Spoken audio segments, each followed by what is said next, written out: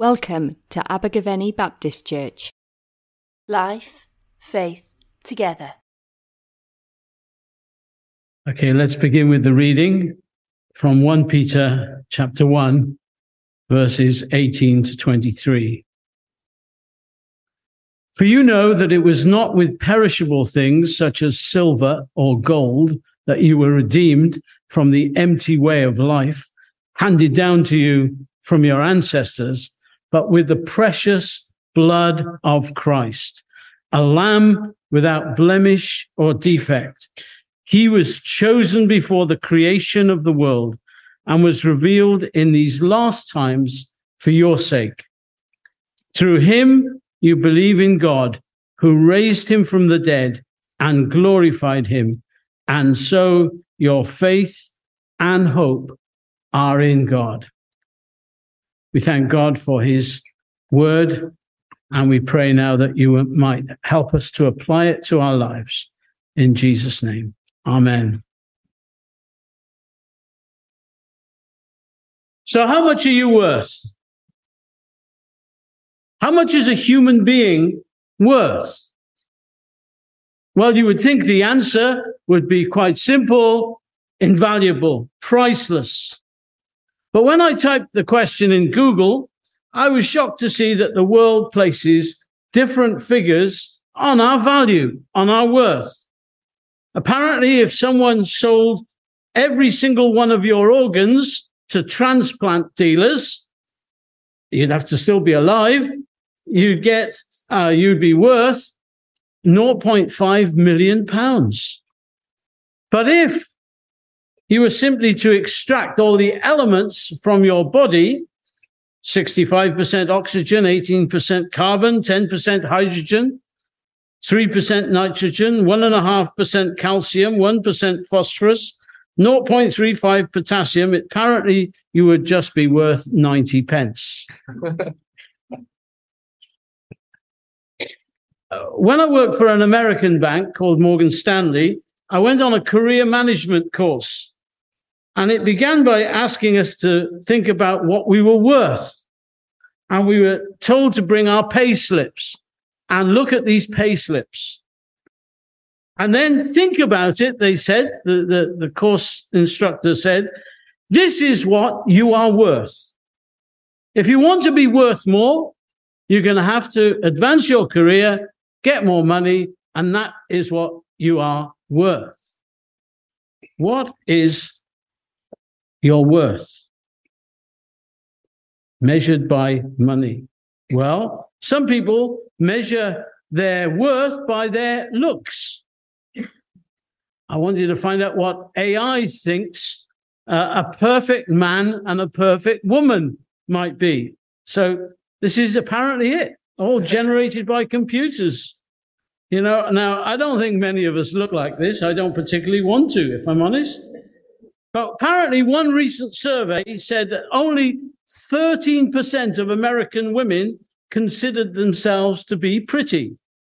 Apparently in the same survey, 28% of men considered themselves handsome. And yet 99% of us said we would like to change something about us if we could, our looks. That's, quite interesting, isn't it? How does God value us? How does he place a value on us? Well, I want to say today, he looks at us through a completely different lens, not through money, not through looks, not by possessions, not by gifts. The Bible actually says God has actually chosen the foolish things of this world to confound the wise, the powerless things of the world to confound the mighty, and the things that the world despises, God has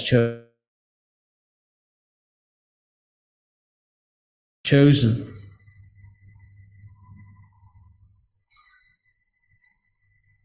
Well, when I was going around the supermarket, Anne seemed to find a new product that said ugly fruit and popped it in our shopping basket.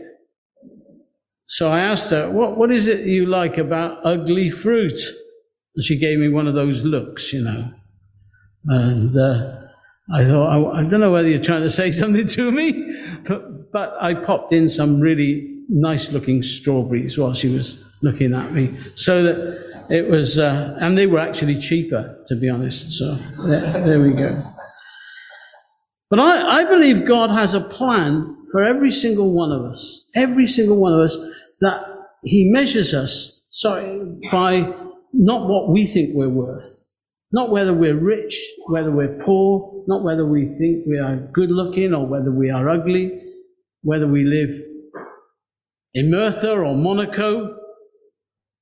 He sees us from the inside out. Every single person, every one of you, everyone in the world is of immense worth to God. How much are you worth? Well, this verse in 1 Peter says, you were redeemed from an empty way of life. That word redeemed means set free.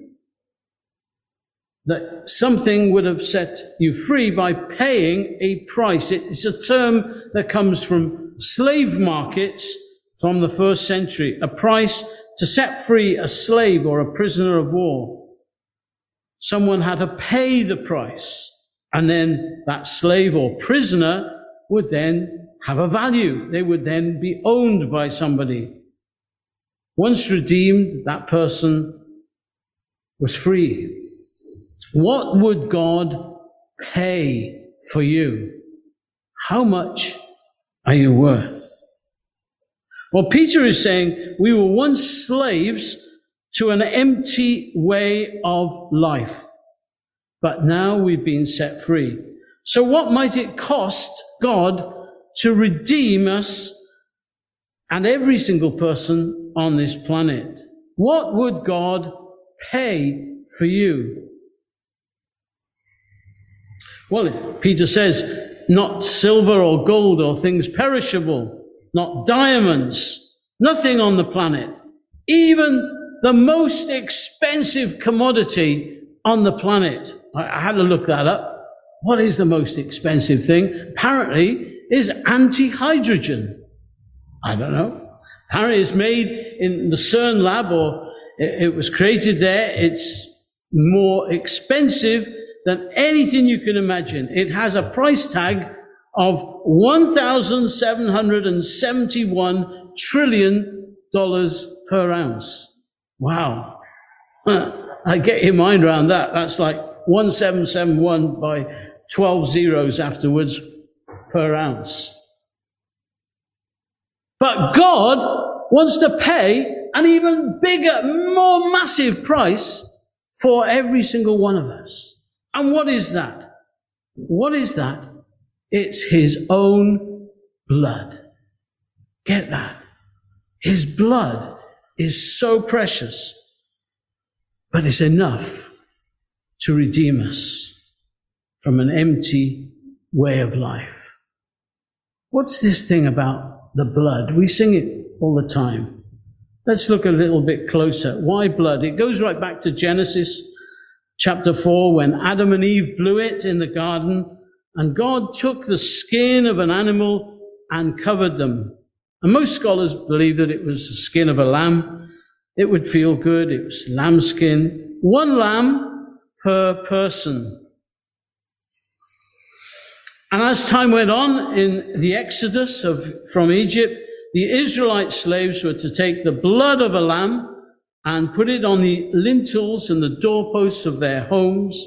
And in that case, the angel of death would pass over them, the Passover, and that was 1 lamb per family, 1 lamb for 1 family. But as time went on, in the book of Leviticus, chapter 23, on the Day of Atonement, the high priest would dip the hyssop in blood of the lamb and sprinkle it on the mercy seat in the temple. And the whole nation would be atoned for. So you then have not just 1 lamb per person or 1 lamb per family, but 1 lamb for the nation. But then something bigger than that, something more important than that. When Jesus came down into the river Jordan and saw John the Baptist, what did he say? Behold, the Lamb of God who takes away the sin of the world. The world. One lamb for the world. A lamb without blemish. And that lamb, in the person of the Lord Jesus, his blood was so precious. It was an antidote to the sin of the world. An extreme condition demands an extreme remedy. One lamb for the entire world. Doesn't matter who they are, Jew or Palestinian, Hamas or Hezbollah. God's love and God's blood paid for the sin of the entire world. His love wants to make us clean. He knows what we're like. None of us are perfect. None of us. And we all have within us something that needs to be made clean. I like the idea of becoming clean. Came across this little book, How to Clean Practically Anything. Glycerine apparently will remove a ballpoint pen stain. Boiling water is all you need to remove berry stains. Vinegar to take care of crayon stains. Ammonia to handle blood stains. Alcohol will take away grass stains. Hydrogen peroxide will remove magic marker stains. Bleach for mildew stains. Lemon juice will eradicate rust stains. But there is nothing in the book that tells you how to get rid of sin stains. But there is in this book. This book shows us how we can remove the sin that's within us. In 1 John chapter 1, the blood of Jesus Christ, God's Son, cleanses a woman or a man from all sin. And this is how we can remove sin. And Peter wants us to know this. He wants us to know this because we are living in fallen times. His blood is mentioned throughout the Bible 300 times. The blood. It's a centerpiece of the book. We need to recover something of that truth. Who can wash away our sin? Nothing but the blood of Jesus. That was God's plan for his world. And it wasn't a last-minute plan. It wasn't an accidental plan. It wasn't a plan that just happened like that. The Bible tells us in verse 20 that he was chosen before the creation of the world. This was a preordained plan. God always had it in mind and still has it in mind to love human beings enough to pay for them by his blood. We're not an accident to be rescued. We are not an afterthought. We are always in God's mind. You have been precious, not just now or last year. You have been precious to God from the very beginning of time itself. That's just incredible. Because why? Because he loves. It's his nature. God so loved the world. We are loved. That's the reason he has written in his own blood, his signature that says love,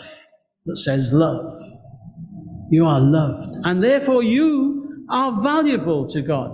You are precious to God. You are worth something more than silver or gold or anything else because he has loved you.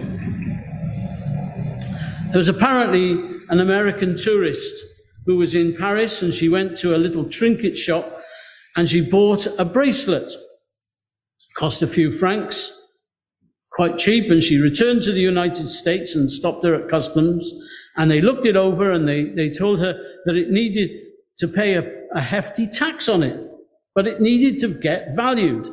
So she took it to a jewelry shop to get it appraised, and the jeweler looked it over and said, "I will give you $25,000 for it right now."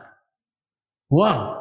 So she took it to another jewelry shop, and they offered her 10,000 more. $35,000 this was worth now.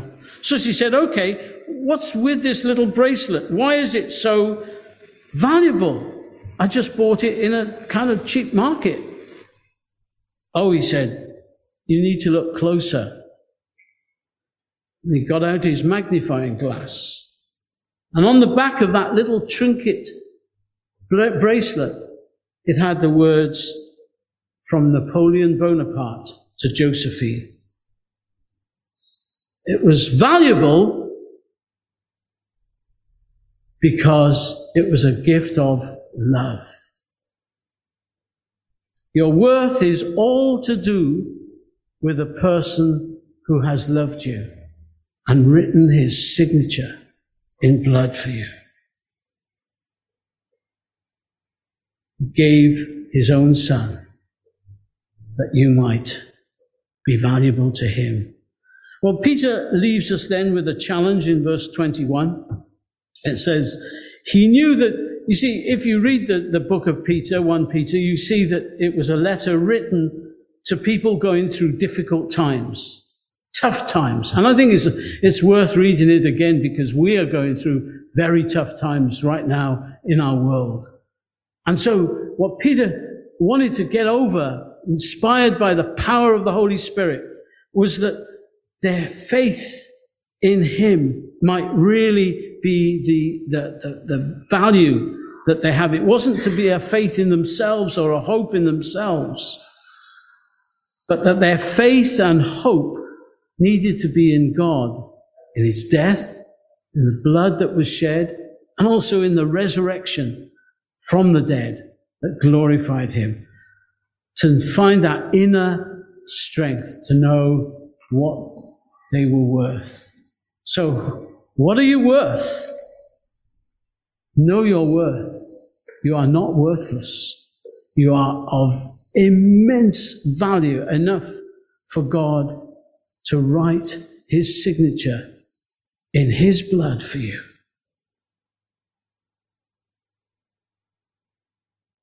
That L'Oreal advert comes to mind. You are worth it.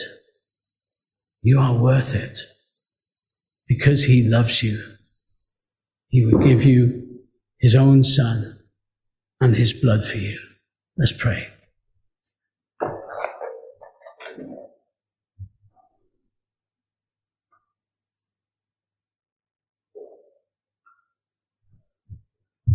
Lord God, we confess that very often we don't measure our self-worth. We just look at ourselves and think we're useless. We have no real value to you. But then we look at your word and you tell us that we are worth everything to you. Help us, Lord, to go away today with a greater sense of worth in you. Knowing that you have loved us, knowing that you continue to love us, that you will love us all the way from the grave to that place when we see you in heaven face to face, that we can be assured of your love. Help us, Lord, to trust in you when we're afraid, when we're going through dark times, when Israel and Gaza are just creating such a mess of the value of human beings. Lord, we ask that they might see Jesus and his blood that was shed for them many years ago, but to know that they are worth it to him and loved by him. In Jesus' name, amen. Thank you for listening. For more information, please visit our website, abergavenybaptist.co.uk.